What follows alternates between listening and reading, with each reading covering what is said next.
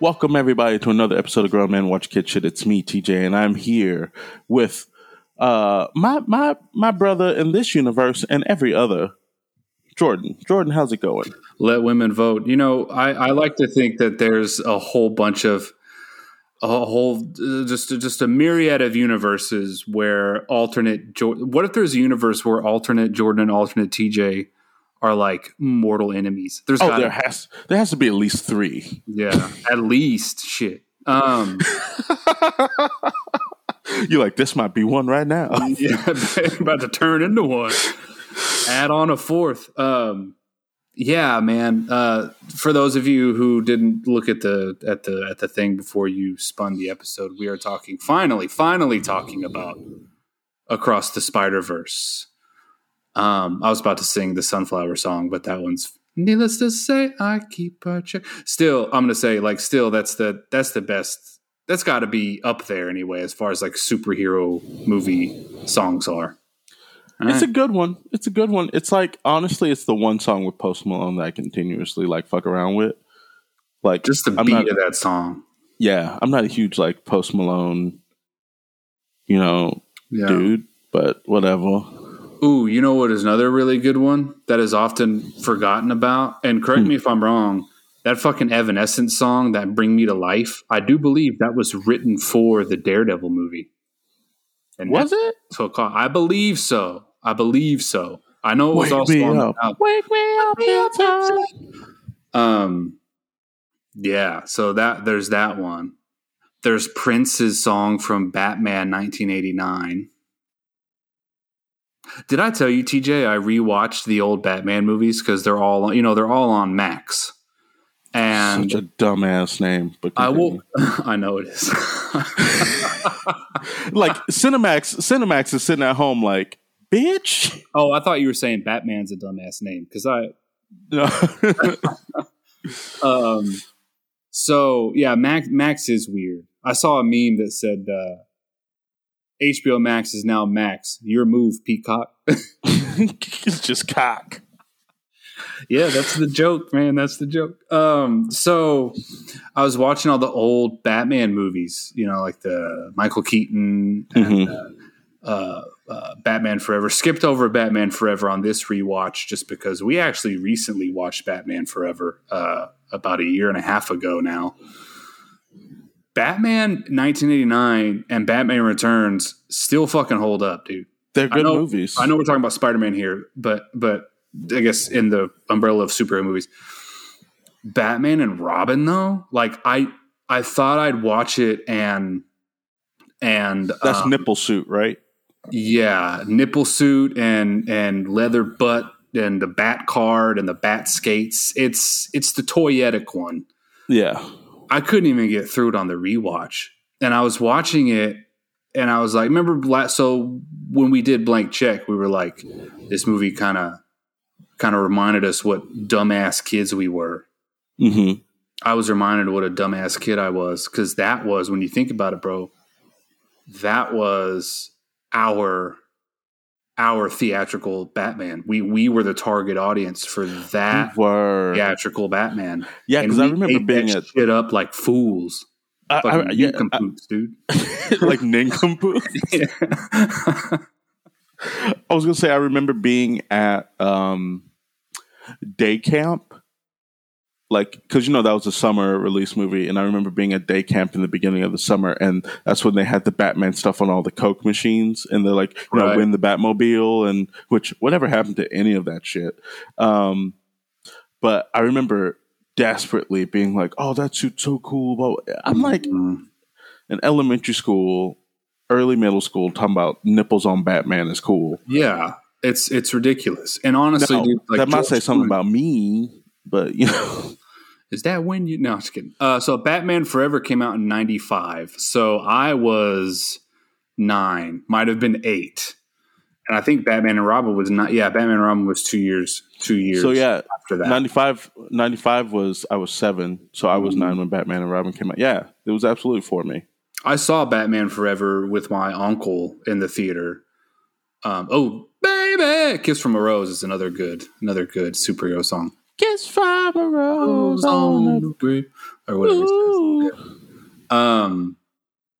But Batman and Robin was the one where it's like, okay, I clearly understand what everyone is talking about, and like just at that age, I was 11. I was 11 when that one came out, so that was like I'm playing with the action figures and doing all this kind of shit. Mm-hmm. And man, what a piece of dog shit that movie turned out to be.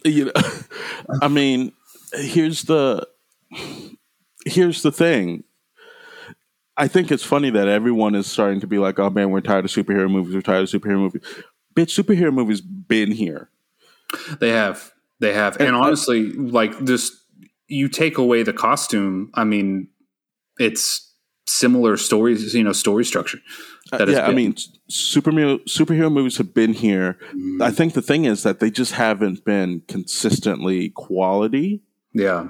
At least not to the point where we can say like, oh, this is actual cinema and storytelling. You know what I mean? Right. And there is an element, a layer of that I want to talk about when we talk about this movie.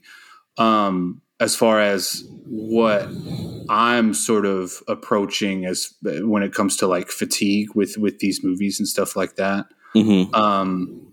Not there, but I'm kind of approaching it. So don't let me forget to bring this part up. If I do, I probably won't, but just still don't let me forget. But yeah, you're right. Superhero movies have been here for a very long time. And, were they as maybe popular? I mean, no. And I also think, too, like, people forget that Blade, right, was a Blade movie, things like that. And then looking at, and I guess segueing, bringing us sort of closer to the movie of this week, when that first Spider-Man movie came out, I remember people just being like, oh, my God, this can work. And I'm like, bitch, you didn't see X-Men 2 years ago? I thought the first X-Men movie was phenomenal. I loved that shit. I haven't seen it in a while, so I don't know if it holds up, but got to be better than Batman and Robin. I mean, I think that the other thing is that people have to define what their superhero movie is, because like I consider Dick Tracy a superhero movie because it came from a comic book, right? And he's like the super detective. I'd also consider the Star Wars movies superhero movies because they have space magic and lightsabers. I'd consider Teenage Mutant Ninja Turtles 100% superhero movies. You know what I mean? Conan the Destroyer, Flash Gordon, all those things are superhero movies that have been going back for forever. And Red Sonja, you know what I mean? Like the G.I. Joe movies, RoboCop is a superhero movie, Masters of the Universe. Superhero movies have been around for a long ass time, and they've been hit or miss. Toxic Avenger. How can I forget about freaking Toxic Avenger as I'm thinking about I think we can all do well to forget about Toxic Avenger. Yeah, but I'm saying like there were 3 of them. You know what I mean? So like somebody was watching them. The devil is real. But I mean like RoboCop alone, you know what I mean? Is like Rocketeer, if you think about it, is a superhero movie. Rocketeer is a superhero movie. And the funny thing about Rocketeer is that's just a brave motherfucker with a jetpack. It's Batman. He doesn't have, he's got a backpack and a few screws loose, and then we're off to the races. We're fucking riding on blimps and shit like that. So, Ooh, what? Real quick, you know what superhero movie I fucked with when I was a kid? Meteor Man. Meteor Man was good. Blank Man was good too. Blank Man was good too. When David Allen Greer that's early 90s, you know what I mean? Yeah. So when people are like, where are all these superheroes? Bitch, we've been watching them. Yeah. So, I mean, honestly, when you think about Blank Man, I mean, Black Panther kind of stepped down a peg or two. You know what I mean? Bruh, you better quit. it is safe to say that Blank Man could exist in this like parody sort of space to be like, we have enough of the genre to make fun of it. You know what I mean? Right. So same with Mystery Men. God, that movie was good too. Yeah. I do think that, and I believe it was Kevin Feige. That's how you say Kevin Feige's last name. Kevin Feige said that Batman and Robin was the most important superhero movie of our time because it woke the studios up to be like, you need to take these movies seriously in making them, because I couldn't even get through a third of that movie because I was like, this is just, it's like watching some kid play with his action figures, So when you look at things like X-Men, I credit X-Men as sort of like, laying down the track. But then I think Spider-Man, there's something about that 2002 Spider-Man movie that just sort of woke up people to the genre in ways, possibility. Yeah, in ways that I think because that was so concerned with telling a unique story and telling it well. And then you look at Spider-Man 2, which many argue is the better of Sam Raimi's trilogy. Again, sort of giving us, characters that we give a shit about. And I think, then we're off to the races. And it's played by the same characters all throughout, which was kind of rare. And then you have, I just recently watched the Amazing Spider-Man movies with my boy, who is ate up over Spider-Man. It's his favorite thing. We went and saw this one together in the theater. And those were good Spider-Man movies. Those were bad Peter Parker movies. They were. Also, Jamie Foxx just never needs to be in another superhero movie ever again. Go make Stealth 2. But you know what I mean? Like, I was just like, oh man. But I think that Jamie Foxx as a villain proved to studios like, oh, it doesn't matter how good the hero is. We need good villains. Right. Because that movie wasn't panned because of Andrew Garfield. It was panned because they were like, what the fuck is Jamie Foxx doing? Yeah. And then you're going to do Rhino like that? He's Paul Giamatti in a fucking mech suit. Like, get out of here. Yeah. But, I think that it also, Spider-Man allowed for it to be more of a family affair. Because if you're talking about Blade trilogy, right? Blade was just inaccessible to certain audiences because parents are like, I see leather-clad people with swords cutting people and blood going everywhere. Yeah, Blade's a superhero, but like it pushed more towards the like Spawn sort of. I forgot about Spawn. Yeah, it pushed more towards like that kind of crowd who's like, oh, the people who would watch what was that terrible Underworld? It felt like in that Underworld sort of vampire superhero, Resident Evil movie sort of time frame. And Spider-Man was like, oh, but this is like a good entry point. Blade was the first rated R superhero movie.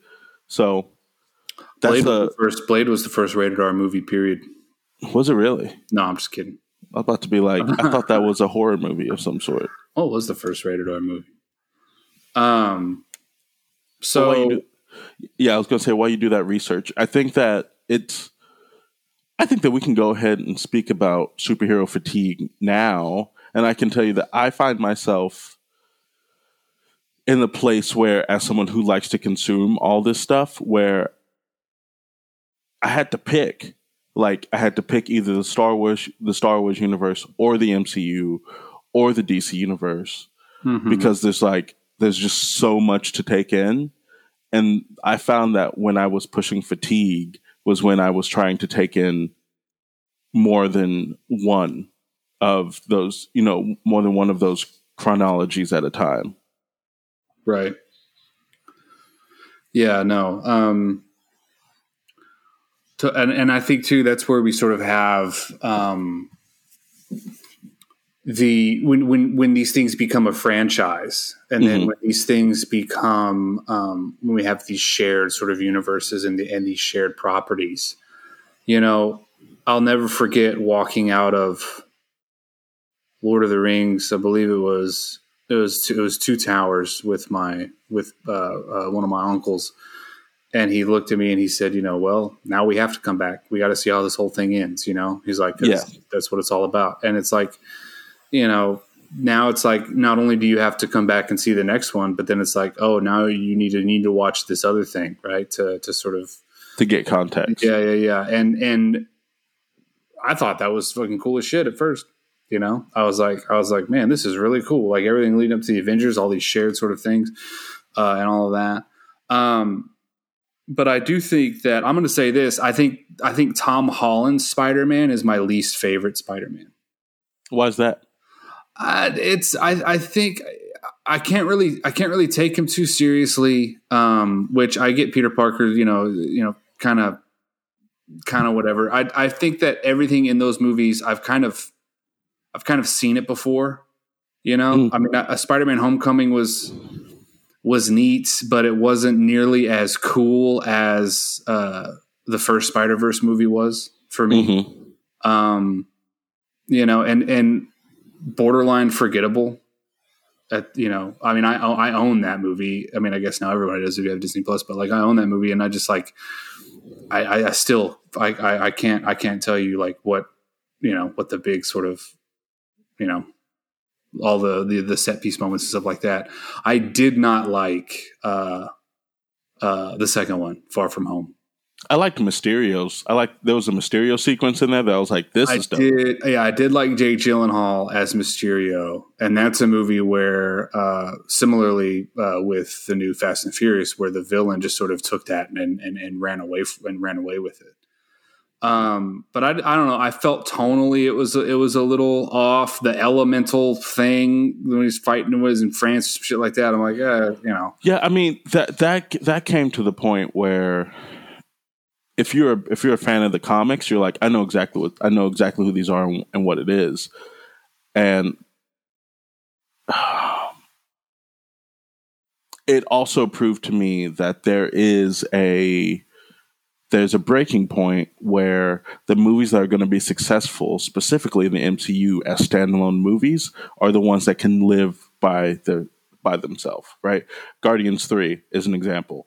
Black Panther Wakanda Forever is an example. Those movies like stand on their own. What was the other? Shang-Chi stands on its own. Eternals, as much as people hate on the Eternals stands on its own, which is why it was enjoyable to me, right? There's this, it's getting to the point where we're looking at legacy characters as connectors, and we're looking at these more individual and specialized characters as these bastions of better storytelling. You know what I mean? There's so much that Spider-Man has touched so much of Marvel that Spider-Man has to do too much. You know what I mean? Right. While that expectation is not the same for Guardians of the Galaxy, that expectation is not the same for Black Panther movie. There's so many heroes where that expectation is not the same. I agree with you. The second Spider-Man was actually Homecoming was my least favorite. I really liked the Mysterio stuff in Far From Home. No Way Home, it was fan service 150,000%. But again, I'm looking at Doctor Strange in that movie. Doctor Strange is getting to a point where I'm like, Doctor Strange is touching too much, right? The first Doctor Strange was amazing because it's like it can stand by itself, right, and that's the thing. And I look at Homecoming, for example, and like setting up Tom Holland's Spider-Man. That scene in Infinity War when he like disintegrated, and that relationship that Iron Man that Tony and Peter have built up, we kind of needed to see that in Homecoming for that to sort of resonate. Yeah. So it's like I get sort of why it's there. They're really Kevin Feige, man, like knew what the fuck like with that whole Infinity War saga, knew what the fuck to do and when to do it, when to release Captain Marvel. Not a good movie, but it came at a good time. or in between, because it was like in between those, and everyone being like, "Man, Captain Marvel's gonna come and fuck Thanos up" and stuff like that. Yeah, it didn't really happen, but still, it gave us that sort of shot in the ass that we needed. I loved the end of Infinity War because it was so bold. I thought it was so daring for them to do something like that. But yeah, and then we look at the Sony side of things. And I remember texting you this, and I was like, man, thank God Sony still has the rights to Spider-Man. I'm not saying we wouldn't have things like Spiderverse if Sony didn't own Spider-Man anymore, but it's probably fair to assume, right, that something like this wouldn't exist. Do you think that we'd still have Spiderverse? I think that we would still have Spiderverse. I think that you can say, like, thank God that Sony still has the rights to Spider-Man, but, like, do we need a Kraven the Hunter movie? Do we need a third Venom movie? Do we need, the answer is no. We don't need a Sinister Six movie. We don't, they're doing all sorts of other funky ass stuff. I think that the people that I'm praising aren't Sony themselves, but Sony Pictures Animation. I never thought that. I don't think that Disney would ever take this on as a really in the animation style that this is, right? Mm-hmm. But in the same way that I'm glad that Sony Pictures Animation, in particular Columbia Pictures, looked at this and said, DC's whooping our ass when it comes to the animated film front. If you look at DC animated films, those are actually really damn good. Just watched Under the Red Hood again. It's good. I was on a Batman kick. Yeah, it's really good. Mask of the Phantasm. Good. I remember when it's so good. But I think that the thing that I'm excited about is that Sony has enough money to say, and Spider-Man is such a big enough franchise that they're like, we allow you carte blanche. Do what you want to do. I mean, this is the longest animated film made by an American studio ever. Yeah. No, I do think that with Sony specifically, I agree with you. It's a focus on Sony Pictures Animation, but also I think Spider-Man right now is being best served through these movies, these Spider-Verse movies, and the video games. I think that pocket of Spider-Man is where he's really, the character in the universe is really thriving and really doing some cool things. Whereas, the MCU sort of Spider-Man it's got the he's line serving a different purpose. Right? Yeah. And it's like, I'm just not here for it as much. Let me ask you a question, because you're the resident sort of comic reader here out of the two of us. I saw, is it, you know how I was scrolling through Facebook the other day, and some Facebook ad came up, but I didn't click on it because I didn't give a shit. But it said a headline where it's like, the movies and the games are serving Miles Morales' character better than his own comic line. Yeah. Why is that? I mean, recently, the comic lines themselves have just always they always start off strong, and I'm always like, okay, you have to deviate. It becomes the MCU problem. And what I mean by that is, we just talked about how MCU movies are best when they're able to stand alone. Comics at some point in time have crossovers. They have big events that affect the whole universe. You know what I mean? Right. And these comics then, some way, shape, or form, have to either dismiss their line or ditch their thing and come back. Also, comic lines just stop abruptly sometimes. And because the Spider-Verse movies and the video games are able to create their own universe where people exist, but they don't have to touch on them. You know what I mean? Right. Because there's no way that in a comic book, Miles Morales or Peter Parker exist in New York without the Avengers. You know what I mean? Mm-hmm. Well, where this allows them to. So I think it is it's about focus. It's always going to be about focus. The thing that makes Batman comics so good is because, who's the other game in Gotham? Who's the other what? Who's the other game in Gotham? Nobody. You know what I mean? Yeah, that's true.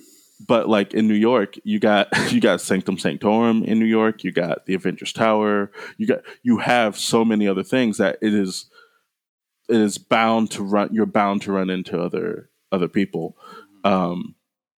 So I think that's part of it, and I think that the other part of it is there's just an ability to separate themselves from the lineage of the comics that are just so strong. When Miles Morales came on the scene in the comic books, people were pissed because they had to kill Peter Parker. They killed Peter Parker so that way Miles Morales could show up, right? And everyone's like, what the fuck? What the fuck? Now, of course, Peter Parker's not always going to stay dead, so like all these comic dudes can like chill the fuck out. Yeah. But there's always been like Miles has felt like, oh, he's the secondary Spider-Man. Well, this has allowed them to be like, okay, what if he doesn't exist in that shadow in the same way? The Miles Morales video game, the best thing it could have done at the very beginning is Peter being like, I'm not here and you can't reach me. You got to figure it out. You know what I mean? Yeah. I forgot about that. It's like, he's like, bruh, figure it out. Yeah. And like, he doesn't have Mary Jane to call. Like, there's no one in Spider-Man's life that he can contact. Mm-hmm. Yeah.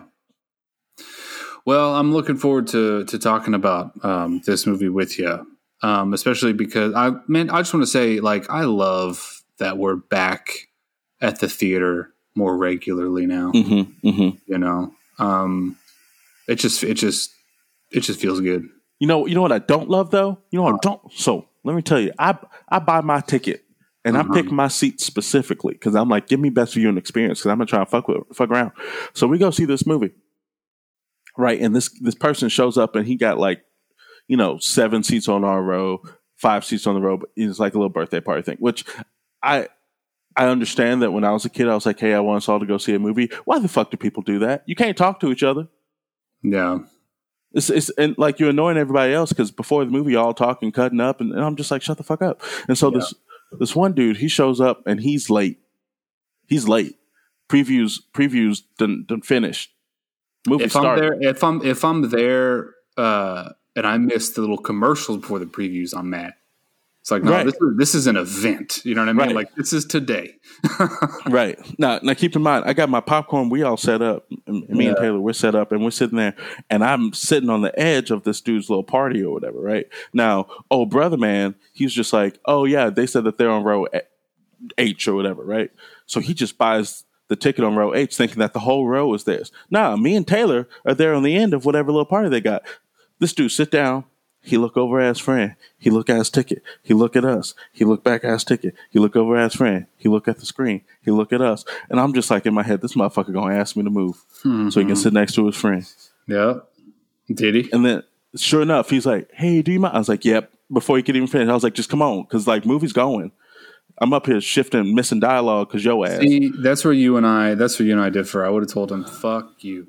Well, I wouldn't have said fuck you, but I would have said no. I'd be like, I'm all set up here. Nah. I mean, it was just on the other side of Taylor, but I was like, I had feelings about it. And then I was sitting here and I was like, if these motherfuckers don't stay after the movie and talk to each other, I'm going to be big mad. Birthday boy split.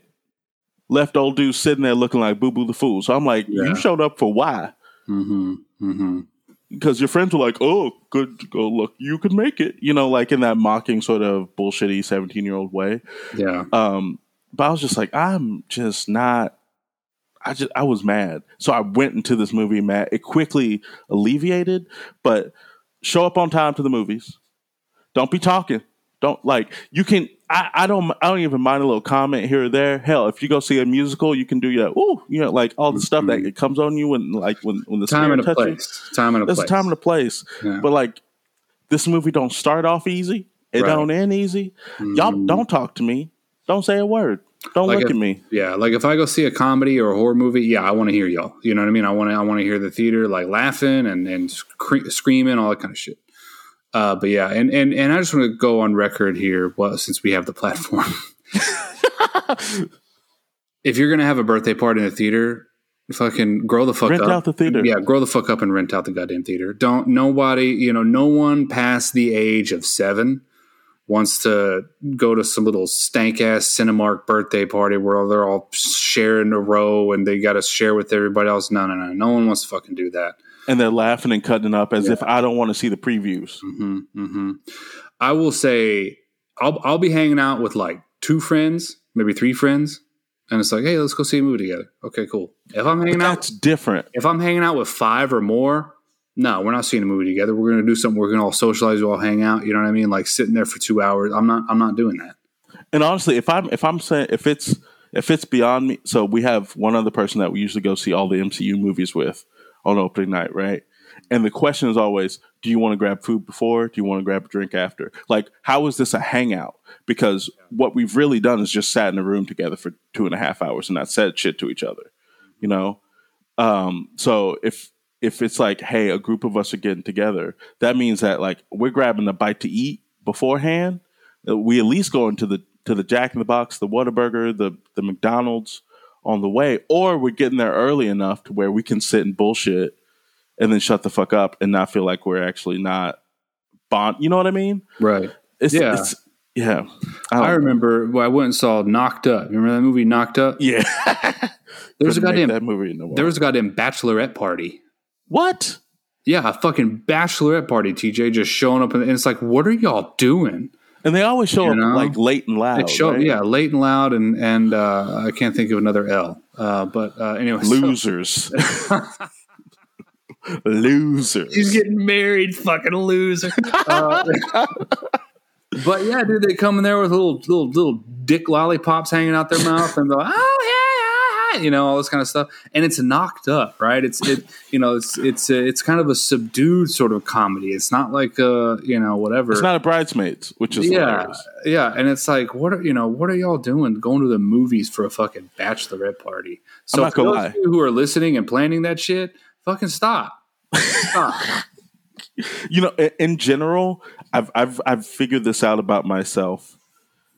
Whenever people are in like a wedding party or they're attending a wedding and then those group of people go to a space, the way that they exude ownership over that space that they will occupy for an hour and a half to 2 hours is disgusting. Oh, yeah. And I absolutely hate it. They're like, oh, 100%. Can we get a waiter over here? No, y'all walked in with 40 motherfucking people. Mm-hmm. I'm sorry. I'm trying to have 100%.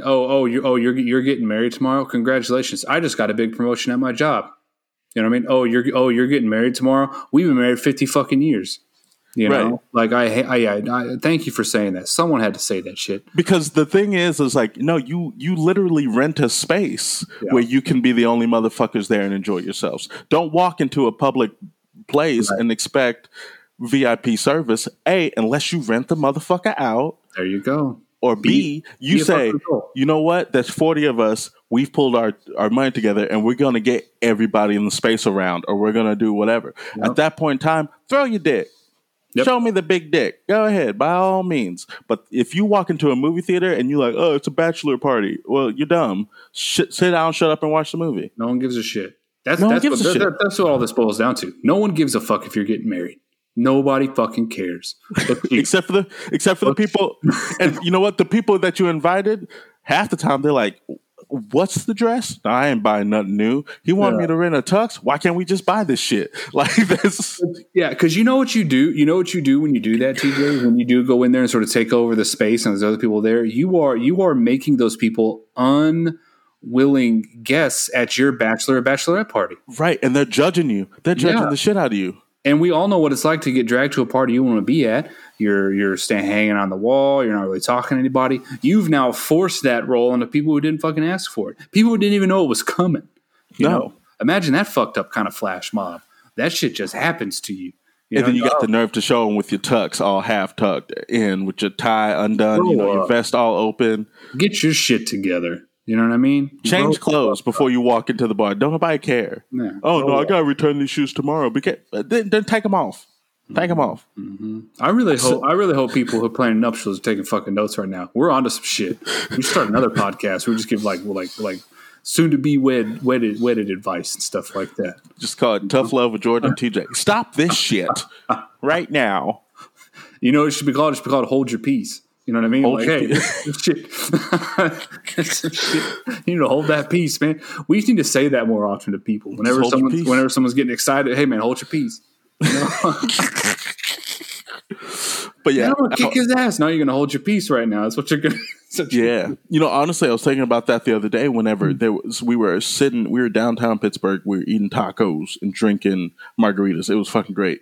And there was this place next to us that sells meatballs. I don't know why, they just get like the big things that they sell meatballs, and it's a one-way street with no parking on the street, right?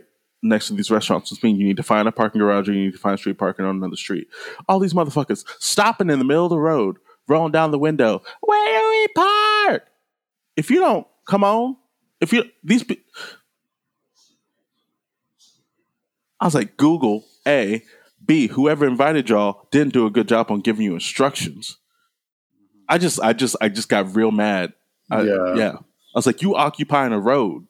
You from Connecticut. You ain't paid nobody's tax dollars for this street. You better get in the car. Mm-hmm. Keep driving. Just know that in an alternate universe, there's another TJ who looks just like you, who does that exact same thing that you're bitching about. No, there's not. That TJ. You know what? TJ is dead. Do whatever you need to do. Do whatever you need to do. Just like there's an alternate Jordan coming into a fucking movie theater, a little movie with house. 12 friends. Yeah. Being like, I'm getting married tomorrow and I'm having a kid. All right. Well, hey, unless you know what? Unless you're an asshole who makes everyone unwilling guests of your bachelorette parties, feel free to go grab a drink and have one with us as we come back and talk about. Quick question before we go. What? It's proper etiquette to call the bar or location going beforehand and say, hey, we have a group that's a bachelorette party, right? It's proper etiquette. Because then it allows the barkeep to warn everybody else to be like, hey, man, y'all want to stay? This is what's happening. Yeah, this shit, hey, it's about to be in shit right now. You know what I mean? So if you ain't about it, yeah, proper etiquette. Okay, I just wanted to make sure. Mm-hmm. Shit, I'm all riled up. Yeah, let's go get a drink before I punch something. Punch something. Punch something. Oh wait. Well, you're still recording? It was the Split 1968 movie. What's that movie about? I don't fucking know. Something. Something's not together anymore. we should split while we read about the Split and get the. I'm not gonna read about it. I already closed the tab. I don't give a fuck. I just wanted to tell you. All right. See y'all back here. There's a film buff I just pissed off right now. You know, oh my God. He's also like, I see all my movies with 14 of my closest friends. People like that don't have 14 friends, bro. You know what I mean? Yeah, we'll be back. And we're back. Jordan, how's your trip to the fridge? I like that. That might be my favorite sound of a can opening. Really? Mm-hmm. I really do think it's my favorite sound. It signifies so many things. Signifies a good time. Signifies hydration. You know, it's a good dehydration. Sound. Well, I mean, if it's canned water, sparkling water, something like that. True. Someone told me sparkling water doesn't hydrate you, and I told them they could eat shit. No, so trip to the fridge was good. Man, my downstairs smells good as a motherfucker right now. We got those wallflowers. You know what I'm talking about? A little plug in. With a little glass, little scented oils and stuff. The one that we have in the hallway's got a little light on it. It's cute as shit.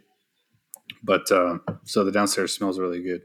Anyway, I just double checked. AP News proves that carbonated water will hydrate you just as much as regular water. Oh yeah, so fuck that person.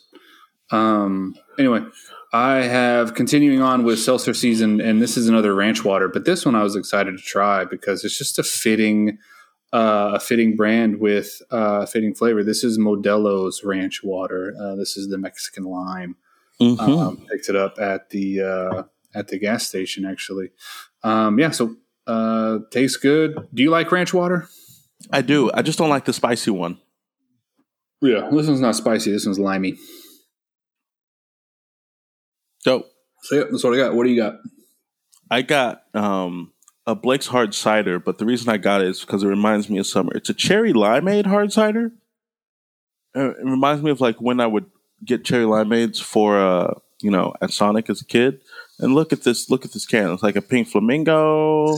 See, you cannot. That is cute as shit. You cannot look at a can like that.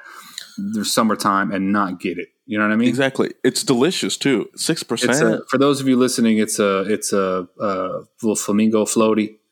Yeah, the floaty is a little cherry limeade thing on there. Font. Yeah, popping. It's like blue, pink, and green. Yeah, it's a great can. Mm-hmm. Heard of Summertime Sadness? It's Summertime Madness on that can, and it tastes just like a cherry limeade, like a Sonic cherry limeade. Mm-hmm. So, like, you know who has a really good seltzer too? Is a Topo Chico's. Topo Chico seltzers are pretty good because they're not too sweet. Yeah, it's the ones that don't. It's the seltzers that have the least amount of sugar and they taste more like water, and then they creep up on you. Those are the ones I love. Right. Yeah, so I'm excited. They got some new seltzer. One of us has to try the sweet tea Sonic seltzer. One of us has to try it just to try it. It's at the store by my house. I went to HEB. I can't remember when this was, TJ. I think this must have been last month. And I was walking down the beer aisle. Every single seltzer was gone except for the White Claw, the blue can White Claw, the Surge. Yeah.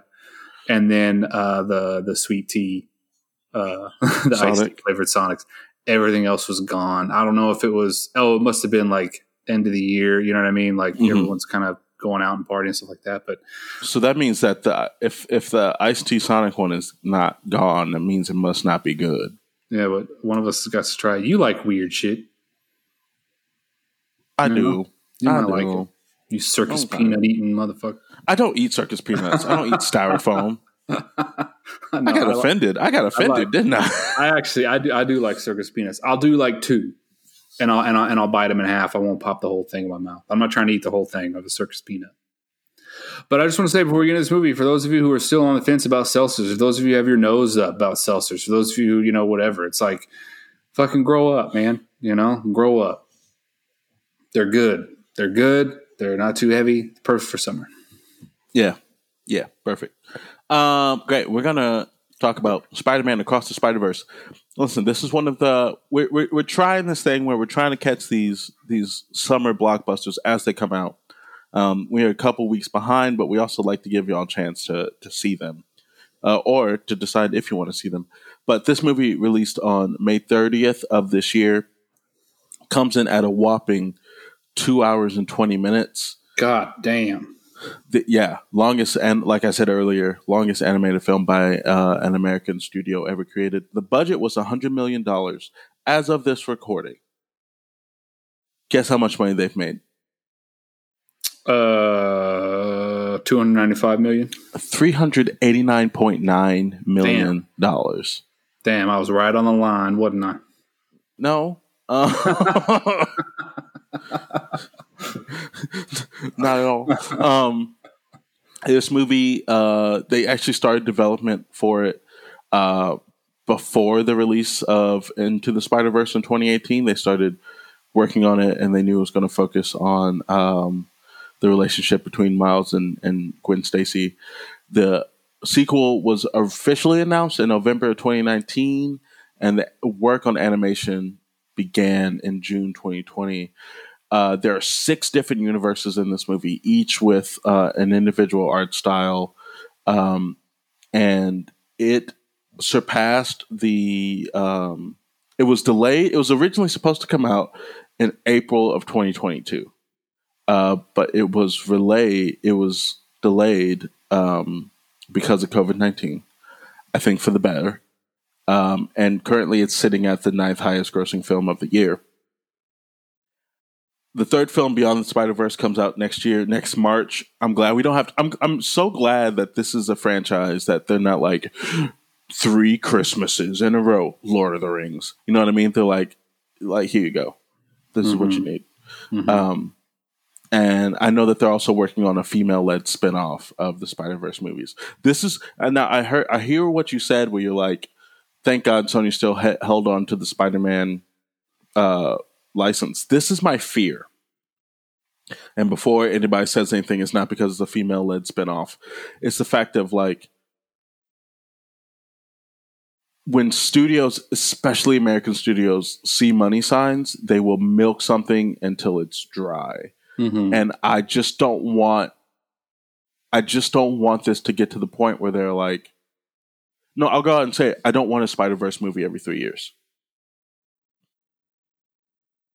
Well, we're probably going to get one. Right. I know, but I'd rather just be like, here's the trilogy. It's fucking good. Well, then don't touch it. Don't buy tickets. I'm going to buy tickets. Don't go see the movies if you don't want to make them. You know what I mean? It's the same thing with like but like it's the same thing with like the Minions and Despicable Me. Like, but bro, those little yellow bastards, fucking they make so much money. Dude. I know it's a business, man. I know it is a business. It's a concern I have. Do I think that if they keep the same team, that they will be able to do amazing things? Absolutely. I also think that part of the thing that propels this movie series forward is because the art style is so original. If you keep getting the same art style, it's not original. You know what I mean? No, I agree. So it's just a concern I have. If they are going to do it, I agree with you. It does need to be different. And future spoilers for this one, we do have a showcasing of not different art necessarily, just different art styles, different mediums on display with these other universes. So I could absolutely see them. What I don't want to see is a live action Miles Morales so close to these coming out, because this is my film version of Miles Morales, and I can hang with this film version of Miles Morales for a little bit longer. Yeah, for a while they thought it was going to be I was going to say Childish Gambino. What's his real name? Donald Glover. Yeah, for a while people thought it was going to be Donald Glover in the MCU as Miles Morales. Yeah. I think he's too old. He is. Yeah. He is. I think if and when, and I think that they should do it like 10 years from now, they should just pick, someone who no one knows about and just have them come in and smash it. You know what I mean? Right. Regardless, just so everyone knows, so since this movie is still out, since it's coming out on DVD, I think in like 4 or 5 weeks or something like that. DVD? Not about DVD. My bad. There you go. Come on, dude. It's coming on disc. Digital and disc. You happy? Shit. In a couple weeks. All right. Yeah. But we don't want to spoil too much of the movie, so we're going to give you broad beats. We're going to talk about some of the things that we noticed, some of the things that we loved, and then give you our rating of it. But yeah, so the movie actually opens on Gwen Stacy, who we met in the first movie, in this really kind of epic scene where she's in a band and she's playing drums. Yes, Jordan. This is I love this opening. I just want to say it's so good. Her narration, the music, I thought was fantastic. Yeah, I love this opening. I think it's important to note that this opening actually sets a really strong tone of what the movie's going to be. Where in the first one, it was this movie still has comedy and lightness to it, but the first one felt a little lighter. But this one, just the opening with the music and the narration and the way that the voiceover is delivered, it sets the tone of like, this is just going to be a more serious, I don't want to say gritty. Gritty's not the right word, but it feels like more, ground is not the right word either. I don't know. It just feels darker. It's totally darker. I mean, the laughs were really few and far between. The moments of brevity were really few and far between, and underplayed as well. A lot of the humor was delivered through Miles's father, and so much of that was, excellent voice work by Brian Tyree Howery. I can't. Apologies, I can't remember his full name off the top of the head, but Brian Tyree Henry. Yeah, Henry. There you go. Just understated in its delivery. You really had to like lean in to like get the humor there. So yeah, the whole thing is darker. Yeah. And so we have this beautiful sequence of the opening, and you find out, and we are back in Gwen's universe after the events of the first movie. Everyone's been put back in their own universe, and Gwen is basically on the same side that Miles is in his universe, where his father is a cop and his father doesn't know that he's Spider-Man, and he's kind of dealing with it. Gwen's father is dealing with it too, but Gwen's father is dealing with it for a different reason. He thinks that Spider-Woman killed one of their family friends, and we know Gwen is like fighting against it. Then one night, Gwen has to go do the spider thing at the Guggenheim Museum in Manhattan. Yes. I loved this vulture design. It's fucking dope too. Yeah, the vulture design is so dope. And you find out that like there's a vulture here, but he's not of this universe. You can tell because he's drawn like an Italian Renaissance, like sketches and stuff like that. And I mean, like they went full out with the comic sounds that go off whenever he like loads a crossbow and like all this other shit. And she's like, "Where the fuck are you from?" And he's like, and she's like, "Let me guess, you just woke up here from another universe after X, Y, and Z." He's like, "Yeah, how'd you know?" But we quickly find other Spider people there. We find Miguel O'Hara and Jess Drew, who are Spider-Man 2099 and Spider-Woman, respectively. Again, they have taken liberties with it. Jess Drew, originally in the comics, is not a black woman with a fantastic fro, but she is in this one, and she's pregnant, and she's voiced by Issa Rae, who... Talk about someone who started from the bottom, now she's here. You know what I mean? She started, Awkward Black Girl web series in the early 2000s, and, like, has just fucking meteoric rise. Yep. The Insecure show. What'd you think about her? What'd you think about her voice performance? Because I'll admit, when I saw Issa Rae on the bill, I was all like, I'm not sure how...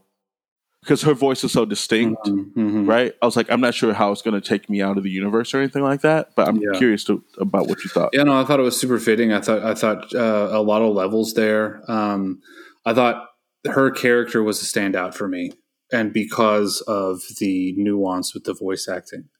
I mean, I think across the board, I mean, everyone was pretty solid for me. Fitting to their characters.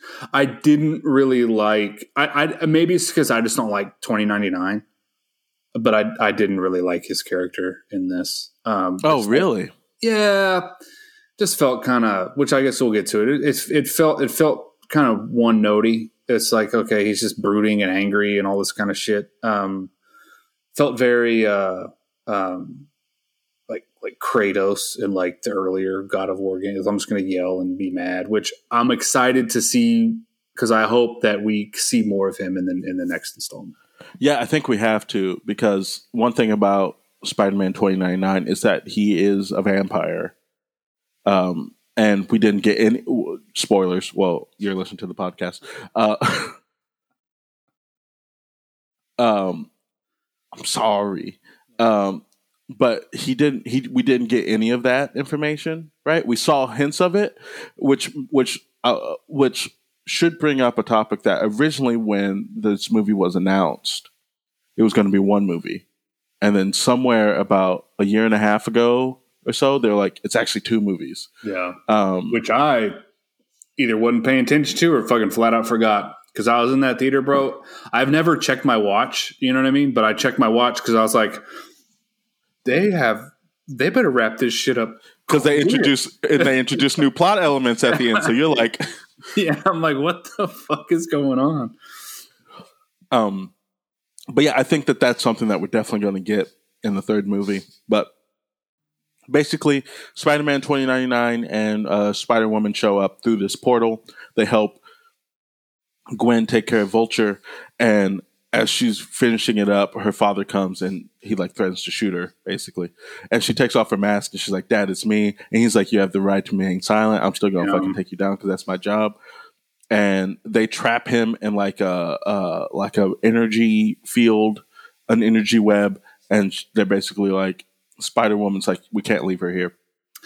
I loved this scene. It was fucking beautiful.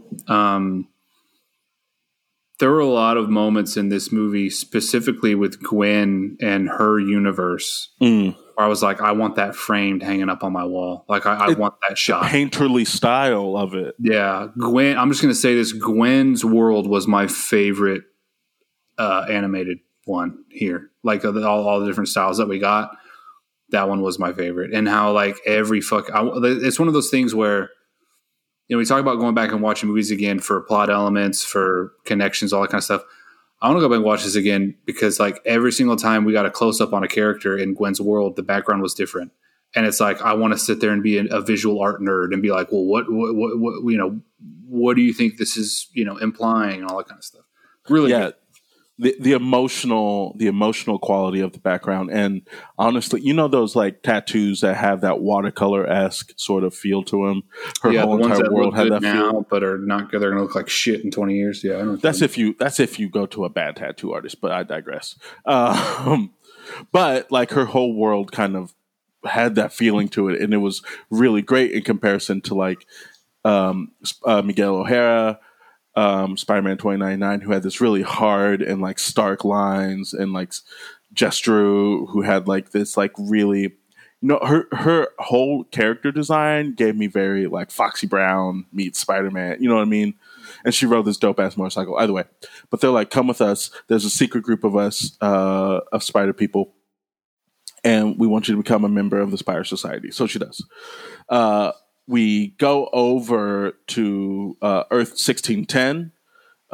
Gwen's on Earth 65. We go over to Earth 1610 where Miles is, and we're about 16 months after the climax of the first movie. Miles is growing up. He's adapting to being Spider-Man. He's nearing the end of his sophomore year of school at Visions Academy. So they're like, hey, bro needs to start taking things seriously. We need to start thinking about like where he wants to go to college, think about his future. And his parents are there for a parent-teacher evaluation while he runs into the Spot, who is perceived to be this like goofy ass villain, ass bastard. Yeah, who's beautiful performance by Jason Schwartzman. Beautiful performance by Jason Schwartzman. Here's the thing about Jason Schwartzman. I always forget about Jason Schwartzman until I see Jason Schwartzman, and I was like, he's so fucking good. He's so fucking good. Yeah. I fell in love with him during Moonrise Kingdom, actually. And then Grand Budapest, and then went back and saw Darjeeling Limited, and I was just like, he's just fucking good. I forgot he's in Klaus. I don't know you liked Wes Anderson like that. I do. I like his style. The only Wes Anderson film I haven't seen is Fantastic Mr. Fox or Isle of Dogs. I'm not a big Wes Anderson fan. Really? It's the color saturation for me. Really and truly. Like the story is whatever. It's the color saturation.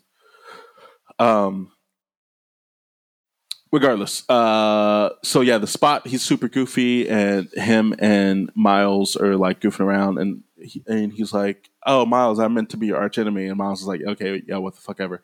You find out that Miles made him the Spot because he was at the lab when the collider exploded at the end of the first movie, and he was trying to save dark matter that allows the collider to work, and he became the Spot, and so he blames Miles for everything, right? And during the sequence, Miles and his father kind of have a conversation that I don't want to spoil because it's really fucking good. But the big thing is that the Spot disappears, or so we think so, but the Spot kind of folds into himself, and he finds out that he's able to access different universes, and he goes on this whole entire thing to be like, okay, I just need to become more powerful by absorbing more of the matter that happens from these colliders. And isn't that the shopkeep from Venom that he ends up like peeking in on? Yeah, it is. So there's a real world segment, and she's thoroughly unimpressed by him. And this gets into another point. So during this time, after the Spot does this, we get these different versions of Spider-Verses from all these different planets. And we get one that I think is like really, really funny. It has no bearing on the plot, but it's just like a really cool nod. And we get like a Lego version of the Spider-Verse. It's just these really clever renditions of it. And I think that this is the thing that I was happy that they were able to do, because the first movie to me is so good. Honestly, Into the Spider-Verse, until I saw this one, is my favorite Spider-Man movie, period. Hands down. And I with all sequels, I went in being like, how can they top this? You know what I mean? And then they said, this is how. And I was like, oh, okay. Now, we often talk about how movies that have multiple directors and multiple writers usually like fall flat. This movie had 3 directors and it had 3 writers, none of which crossed jobs, which I think helped keep things in line. But one of them is Kent Powers of One Night in Miami, of Soul fame, stuff like that. And I think that it just keeps. There was always this bead on like culture and relevance and like actually attributing properly to the cultures that are being displayed in each different world in a way that I thought was fantastic. And they didn't like make a big deal about it. They're like, this is just the way the world exists, and we move on. Yeah. Is there anything in this like hopping around sequence that like caught your eye besides the Legoland? It could be Legoland. Yeah, no, the Legoland definitely caught my eye, but this was when I was like, okay, this movie's going to be doing the most. Like this movie is going to be. We have Gwen, we have Miles. Now we have this Spot Jagoff who's doing his thing. I was like, this movie's going to get big. This movie's going to balloon quickly. Mm-hmm. And it's movies like this, if not, I believe the production team, every single member needs to stay in their fucking lane whenever you have a movie that's this big in scope, in order for it to not implode. Yeah. So, yeah, I was like, this is going to be crazy. And this was and what I loved about this is that it's like, okay, this bumbling idiot who is trying to steal an ATM from a store and falling into shit and doing all this other kind of stuff, he's not someone to fuck with, because he's smart. Because he was smart before he became a villain. Yeah, but just his capabilities. And this is when oftentimes when we're introduced to a villain, we're introduced to them in 2 ways. We're introduced to what they're capable of, and we're introduced to what their weakness is. And in this one, I was like, fuck, I don't know what his weakness is. That's the thing, right? Because there's a scene where Miles traps him, quote unquote, traps him in his web, but he's able to use his holes to get out. Yeah. And it's like, damn, I mean, he might not be as good of a fighter, but it's like, you don't need to be a good fighter in this. Or he lucked out with regards to his power. So I've always said, people like, what superpower would you want to have? Oh, want to fly. I want to be this. I've always wanted the power to like stop time, not forward it, not rewind it, just stop it, because that is the ultimate fucking power, dude. You just move out the way. Yeah. And something like this with Spot, it's like, I can just go over here, I can go in there. Pretty cool villain. Yeah. So basically Miles is like, Miles's father is being promoted to captain as well. He bumbles that whole situation to try and chase the Spot. And he basically gets grounded. And while he's grounded, who shows up except for Gwen, right? She travels to his Earth, and she's like, hey, yeah, I just came to like check on you. What she's secretly doing is trying to trace the Spot, right? Mm-hmm. With Spider-Woman's instructions. And yes. Is this the part where they're upside down on the little tower? Or is this later? Yeah, no, this is the part where they're upside down on the tower. The song in the background, and I like to use this time to talk about the soundtrack, while not, because I've listened to it a few times now, it not as much like earwormy for me as Into the Spider-Verse is.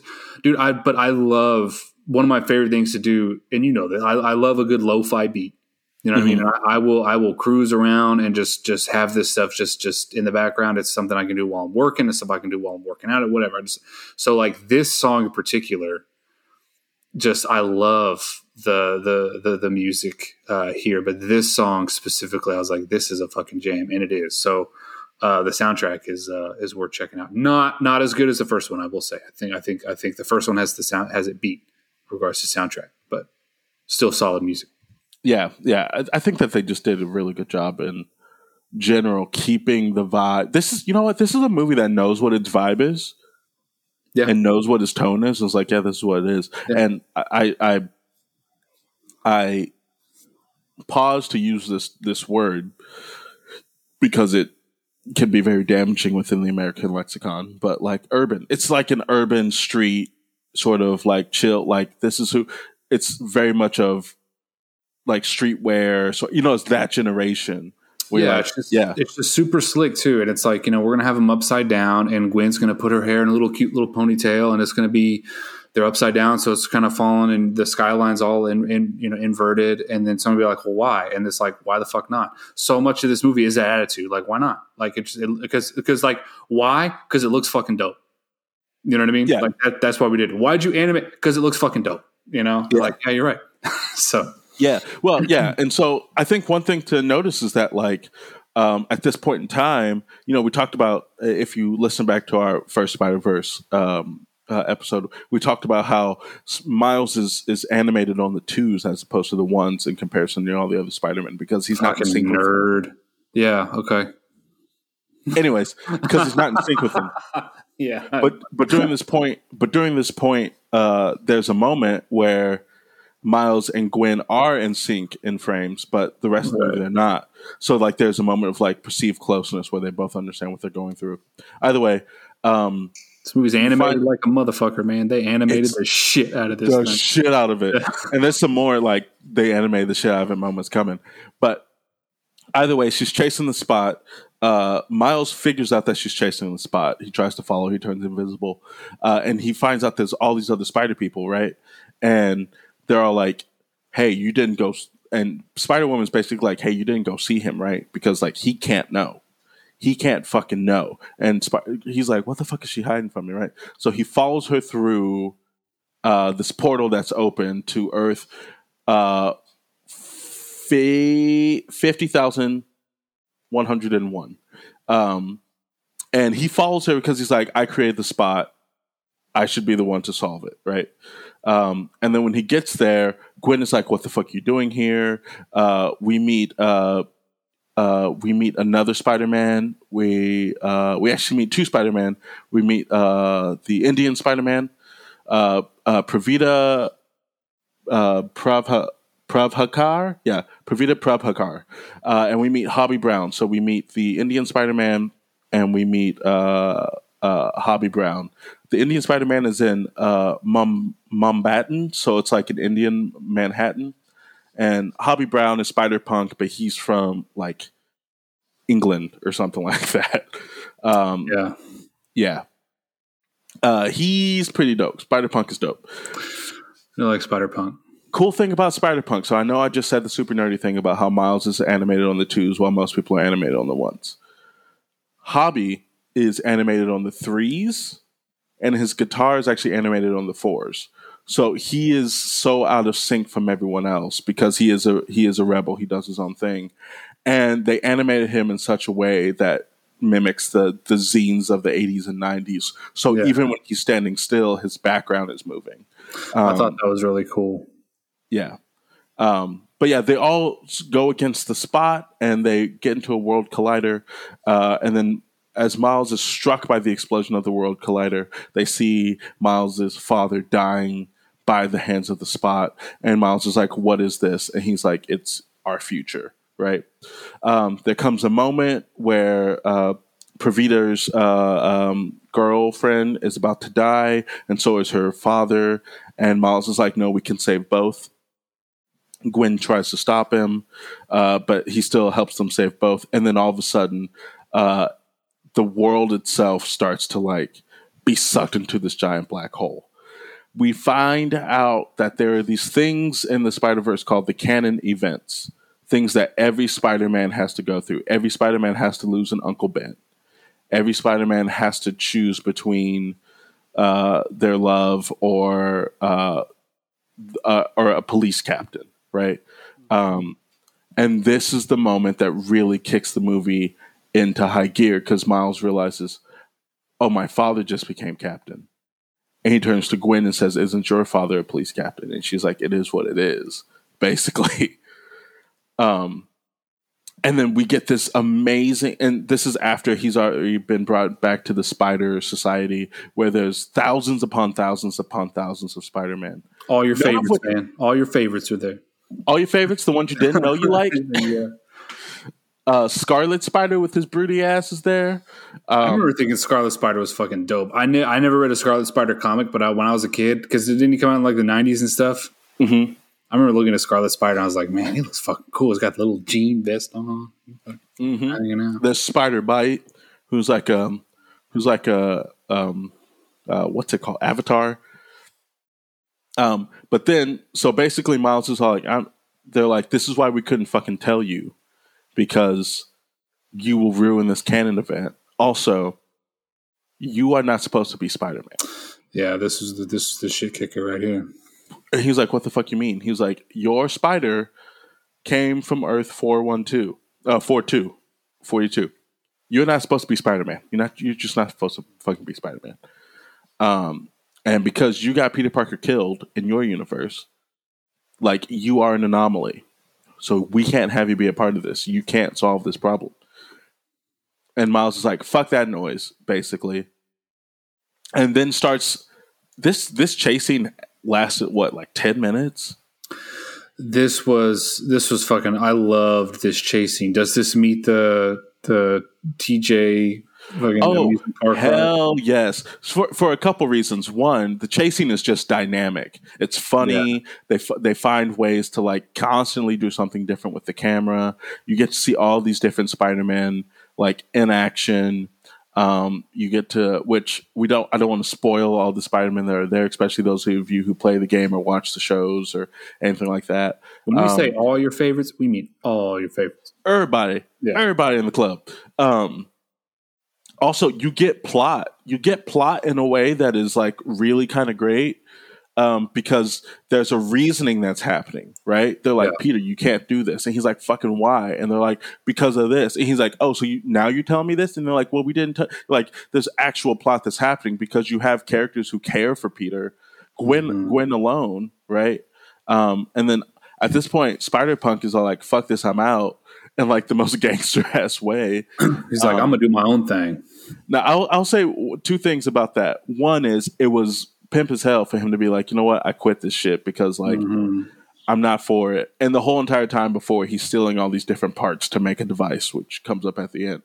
But the thing that really got me is I was like, did they just not have him in here because animating him is so hard and they didn't want to animate him in this chasing? Because this chasing took 2 years to animate. Yeah, that's crazy. Really good chasing. Oh, and we forgot to talk about Peter B. Parker, who now Peter B. Parker's here, and he's with his kid, and that child's so cute. I love when movies. I don't want to say make bold choices about characters, but make specific choices rather. Yeah. And in this one, they're like, nope, he's going to be in a pink robe the whole time. He's going to be carrying this baby most of the time. Yeah, I thought that was really cool. And speaking of kids and speaking of, all that kind of stuff, I do want to kind of go back a little bit with his mom when that speech that he gives him, that Rio gives Miles, that's from the trailers, talking about just make sure to take care of that little boy, make sure that wherever he is, people, treat him like he belongs there, whatever. I can't remember the exact wording. I love how it's that sort of carries Miles throughout all of this kind of stuff. It's like he did what his mom told him to do, and to go from that moment, to go from that moment to this, and where 2099 is banging him in the fucking train. He's like, you're an anomaly. You're not supposed to all this kind of stuff. Just like the emotional fucking resonance here, like that still felt from that subtle, sweet moment with his mom. I don't know. I just thought it was really cool and really kind of spoke to me both as a parent and also like as a kid. It's like making sure that I'm continuing to do what my mom would want me to do and shit like that. I don't know. It's crazy. Yeah, I mean, it's important to note that I watched an interview about this movie afterwards, and the director said, the first movie was about anyone can wear the mask, right? Mm-hmm. And then this movie was like, and you can wear the mask any way you want to, right? And so Miles being like, this is what I feel is right. This is what I know I'm capable of. This is like, y'all are thinking about this the wrong way, and being chased and bashed and lambasted by all these people who are supposed to be on his side, who have already counted him out. It was really great. Yeah. And this is kind of where an issue sort of crops up for me. And maybe it's something that I missed.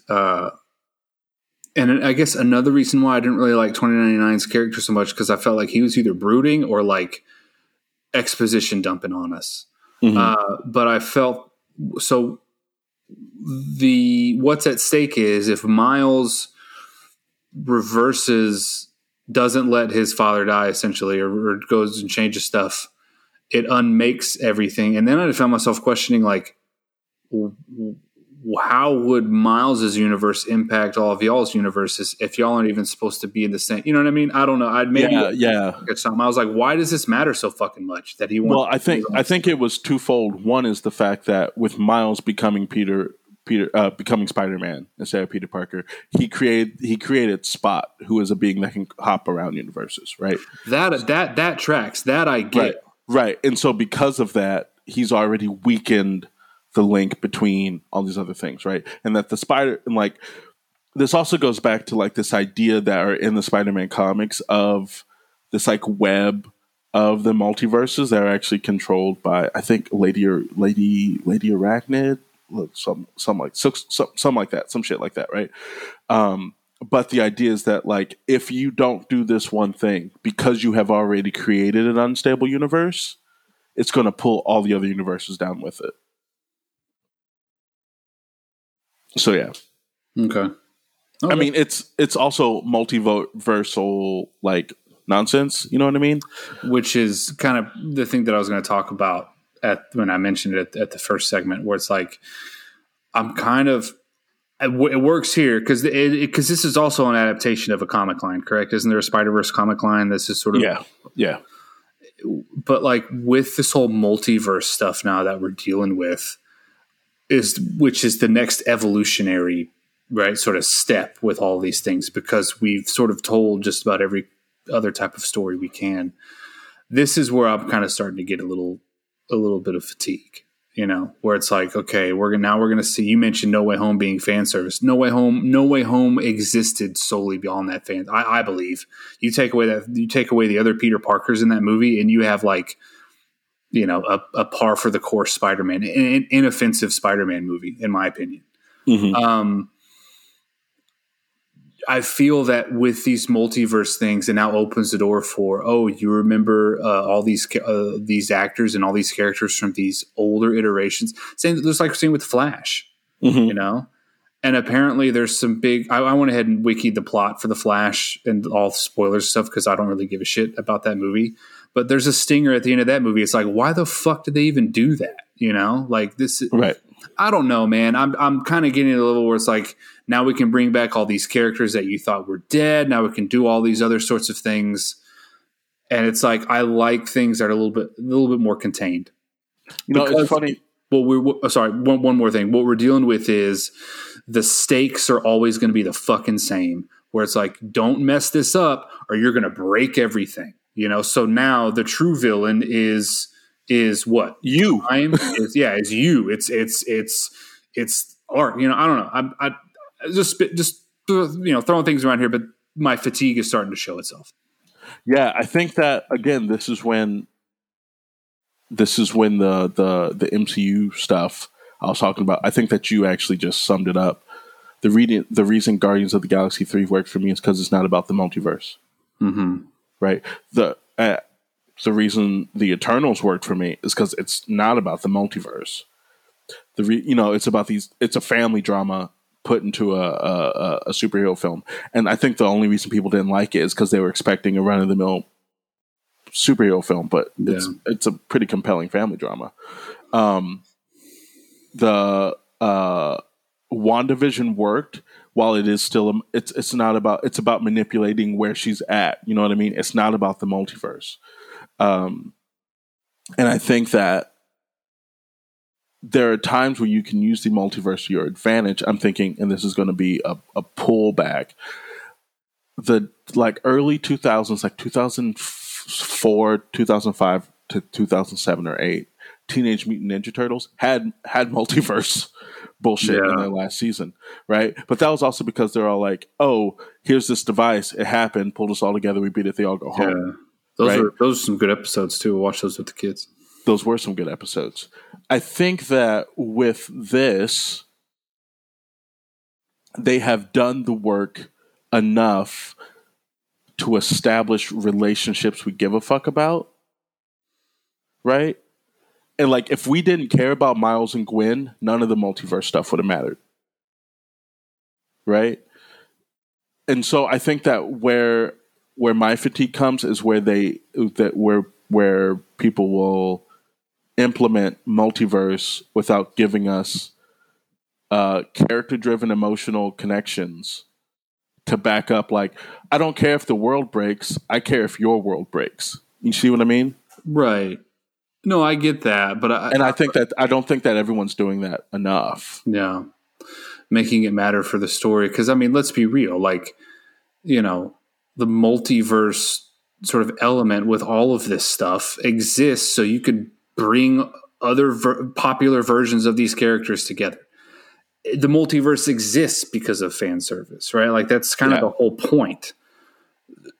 So there is that. Yeah, it's cool to see all these different spider folk, you know, swinging around. It's cool to see all these different things, but it's like, again, just from a narrative standpoint, it's like you can only tell so many versions of a story that involves a multiverse.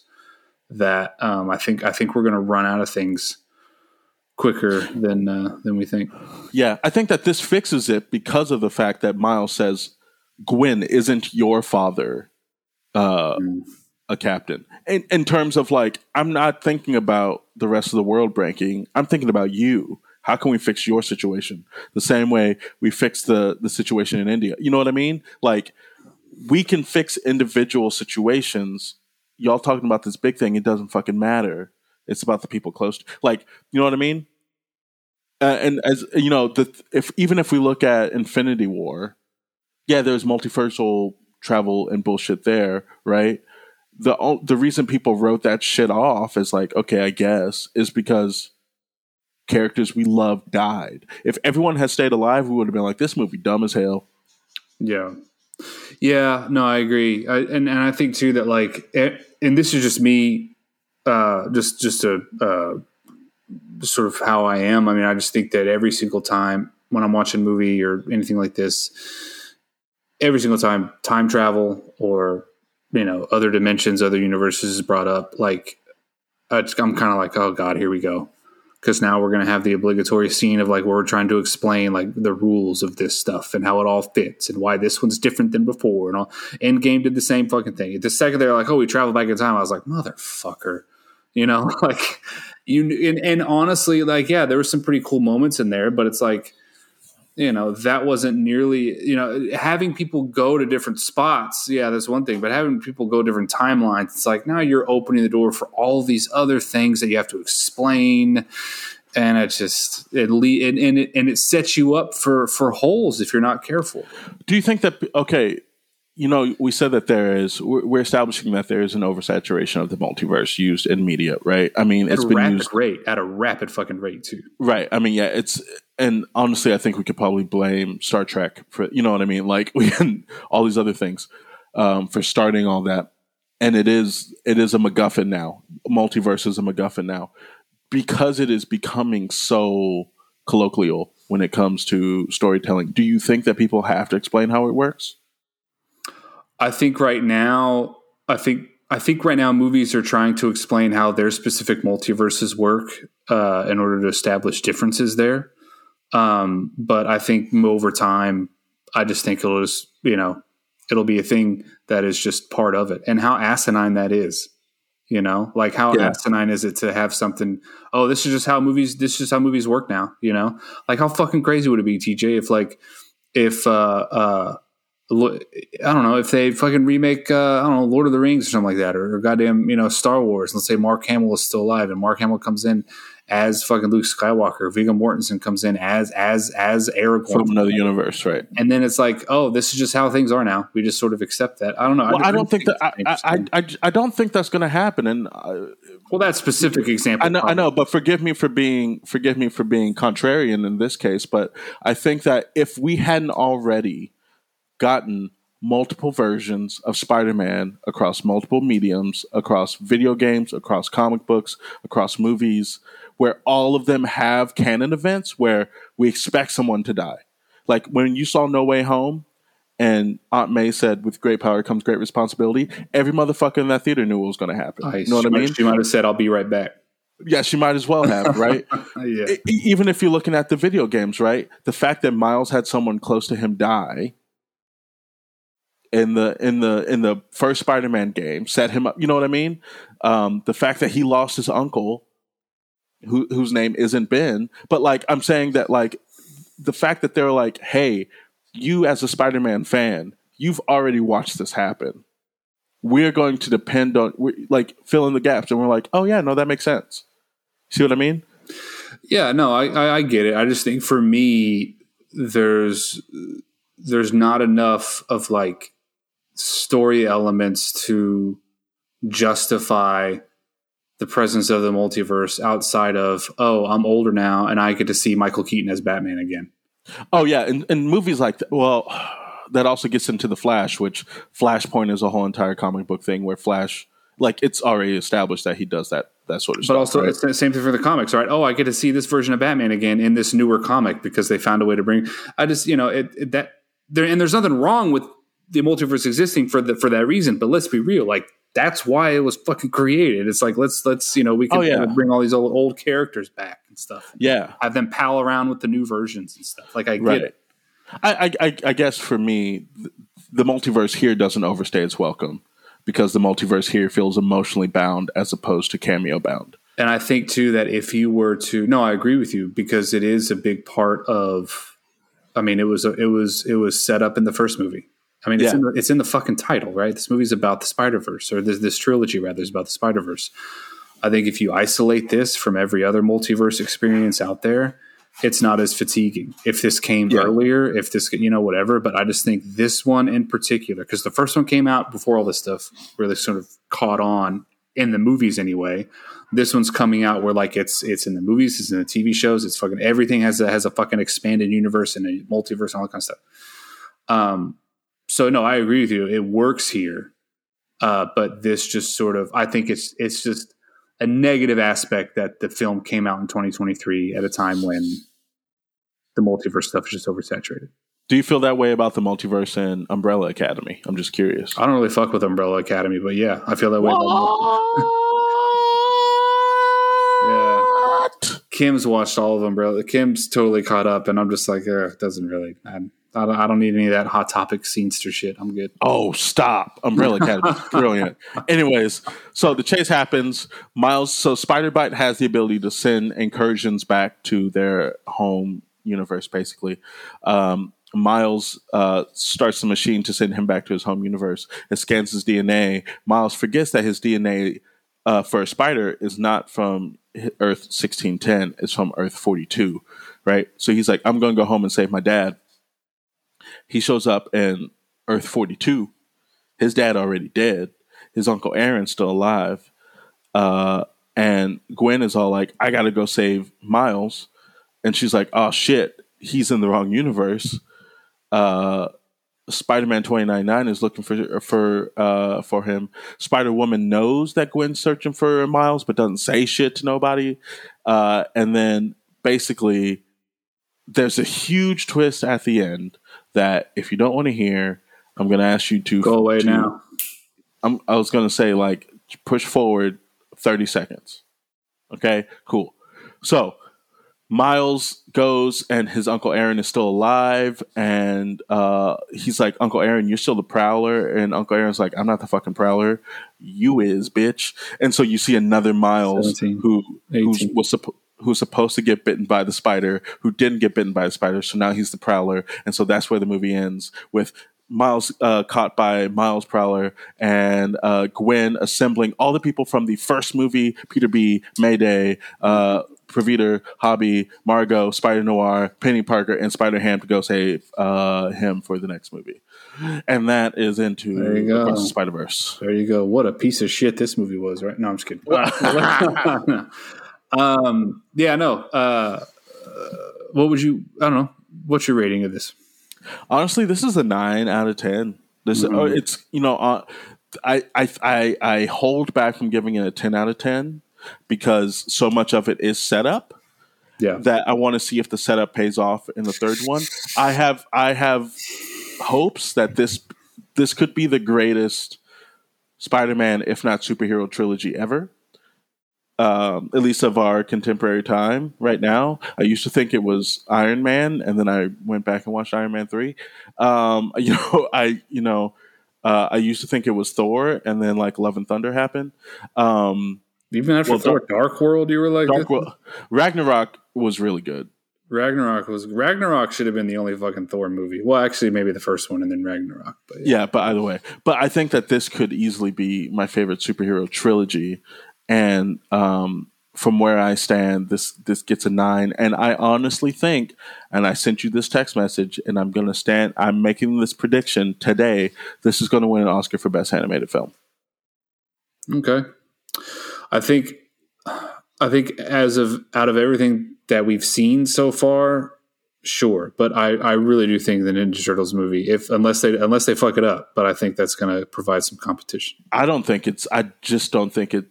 I think Did you watch the new trailer? Did you watch? I watched the new trailer, but I don't think that anyone on the Academy who knows anything about animation is going to see like they did a whole other character on 3s and 4s across the 2. This took like they're going to see the actual work in it in the same way that people saw the work in Kubo. You know what I mean?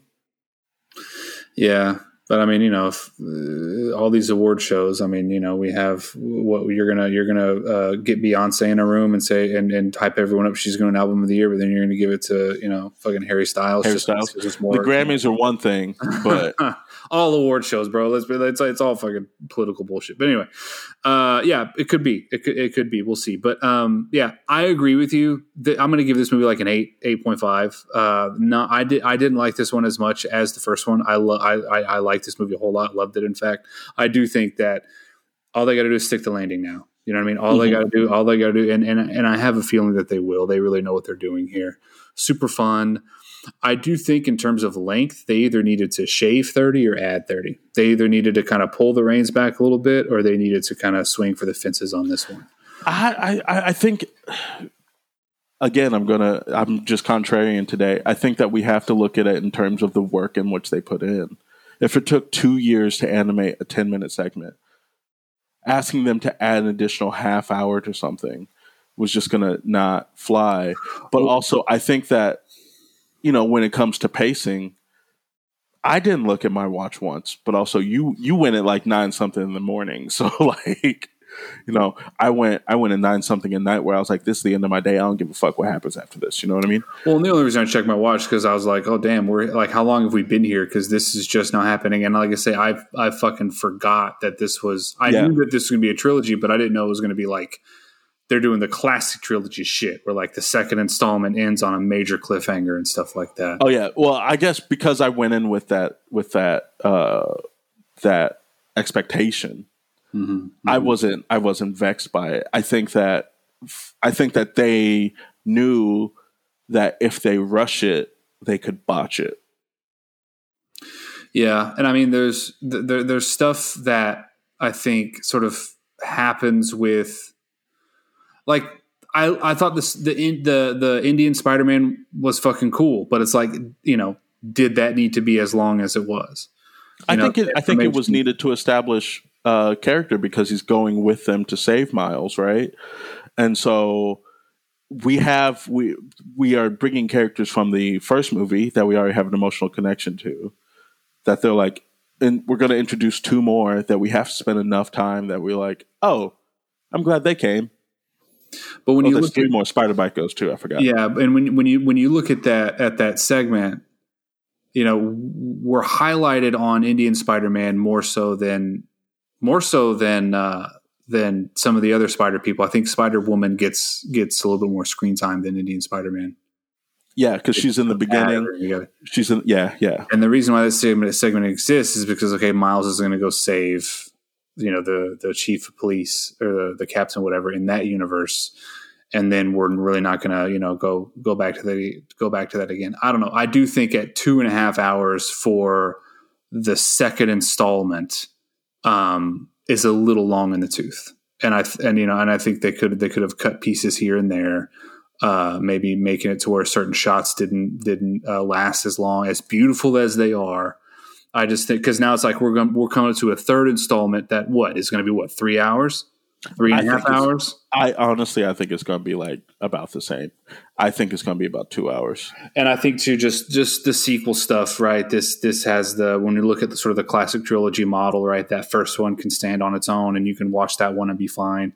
In the sequel, whatever. I still stand behind the fact that 2099 just didn't fucking do it for me in this. Didn't really bring it. But I hope that we see more of him in the third one. But I will say this: also saw this movie with my mom, who doesn't really get out to the movies much. I did not see the first one. I caught her up and everything. We were walking out, and she says, "I didn't know cartoons could be like that." That's great. And then when you think about, because we sit here and we watch these movies and we talk about them, and we're coming at them as fans of the characters already, right? We're coming at them as fans of. You think about the general fucking audience member, and I don't say that to disparage my mom in any sort of way, but like who's not necessarily keeping up to date with all these different comic lines, all these different characters. Someone who came in and just enjoyed the story that was being told, and in a new way, right? I didn't know cartoons could be like that, I thought it was really fucking cool. So yeah, props to Sony Animation for this one. It's a solid one. Props to Oscar Isaac for being in 3 Marvel things, I believe, because he was Moon Knight. Mm-hmm. He's now Spider-Man 2099. And he was Ivan Ooze. Was he Ivan Ooze? Well, I mean, he's Apocalypse, but Apocalypse in that movie looked a lot like Ivan Ooze. See, boy, go away. He does. Look at him. Go away. Look, we're done. We that's across the Spiderverse. Don't do my boy Oscar Isaac like that. Listen, between Oscar Isaac and Pedro Pascal, I've been happy. I've been so happy. Hey, nothing wrong with Ivan Ooze. There's everything wrong. Leap to your doom. Didn't he play a little flute? He's like, the Pied Piper and shit. Didn't he play? Yeah. Talk about a franchise that just did its own, didn't give a fuck. Well, Power Rangers didn't give a shit. They completely retconned that entire movie. You know that, right? No, I didn't. Yeah, because that movie. Also, man, we should do that movie sometime. No, we shouldn't do that movie. I love Power Rangers. That movie's terrible. But there's all sorts of nonsense that went on behind the scenes between that movie. Those motherfuckers weren't union. No shit. Those motherfuckers were not union. They weren't getting paid well. Why do you think, the reason 3 of them left is because they're like, nah, bitch, money. And they're like, I don't know. And so they even, they filmed the whole sequence with the Tengu warrior, the girl with the bra and all this other nonsense, right?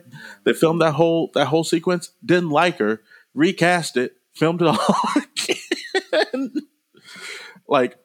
And they rushed the animation. That's why the Megazord, that movie was a hot ass mess. I felt so let down by that fucking thing. But whatever. You know what the thing is? Because keep in mind, I'm what? I'm 2 years younger than you, something like that. So when I don't even fucking know.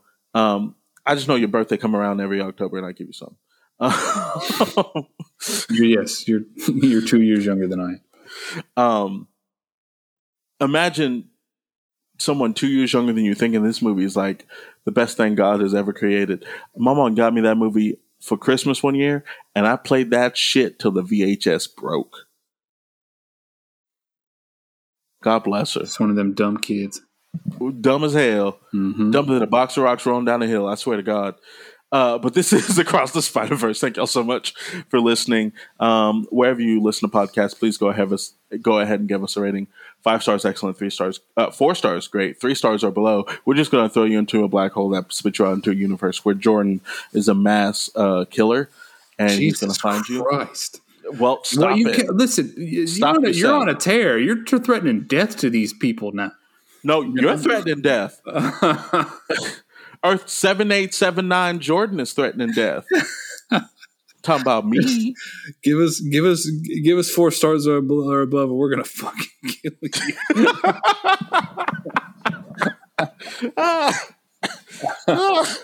That's essentially what you're.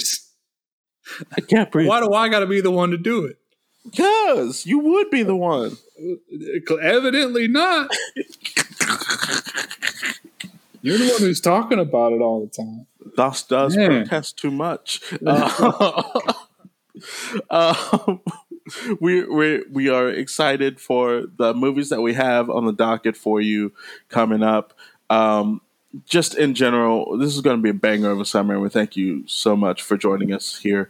If you want to leave us a voicemail, leave a message in the show notes. Shoot us an email at grownmenwks@gmail.com. Please take care of each other. Stay crispy. Stay crispy, y'all.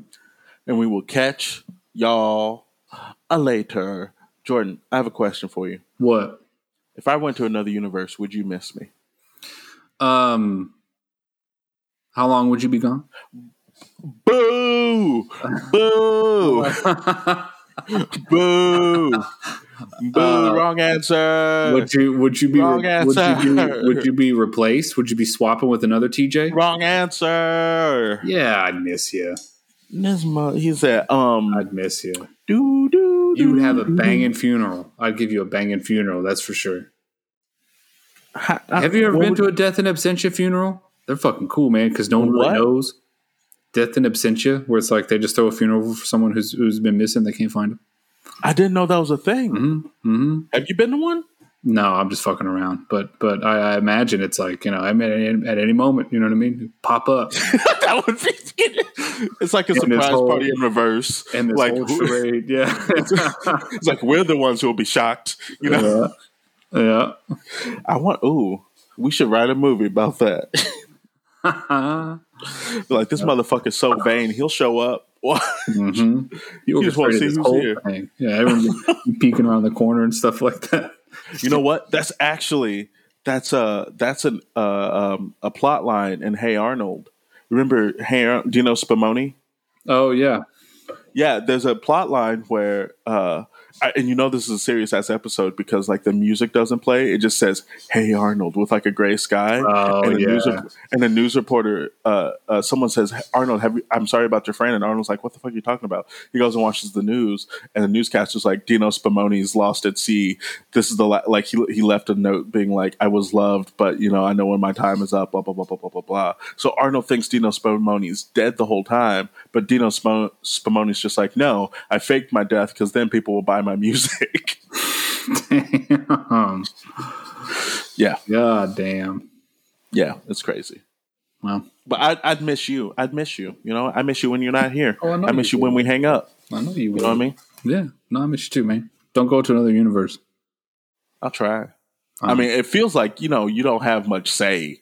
That's what I'm picking up from these goddamn movies. People are like, you gotta go. And I'm like, what? They're like, you gotta go. Yeah, that's true. But, look at these giant fucking elbow blades I got. I'm serious, man. You got to get out of here. Exactly, right? Those things got bigger. Those things got bigger, didn't they? Did they get bigger as the movie went on? Yeah. He's like a vampire, like ninja type. Why does he got to be a vampire too? Because the future's weird, homie. The future's weird. Shit. I'm sorry, that's dumb. They don't have to vampire that man. He could have just been a normal person. No, he couldn't have been. Also, but why? Are they trying to do a Morbius 2099? Thing? Well, so everyone's a vampire in 2099? He is. All right. Well, shit. They got better part of what? 70-something years.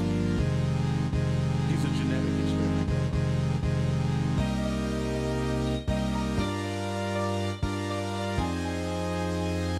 Grown Men Watch Kid Shit is a Moon Street Media podcast.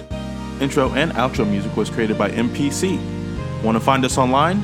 Check out our social media links in the show notes.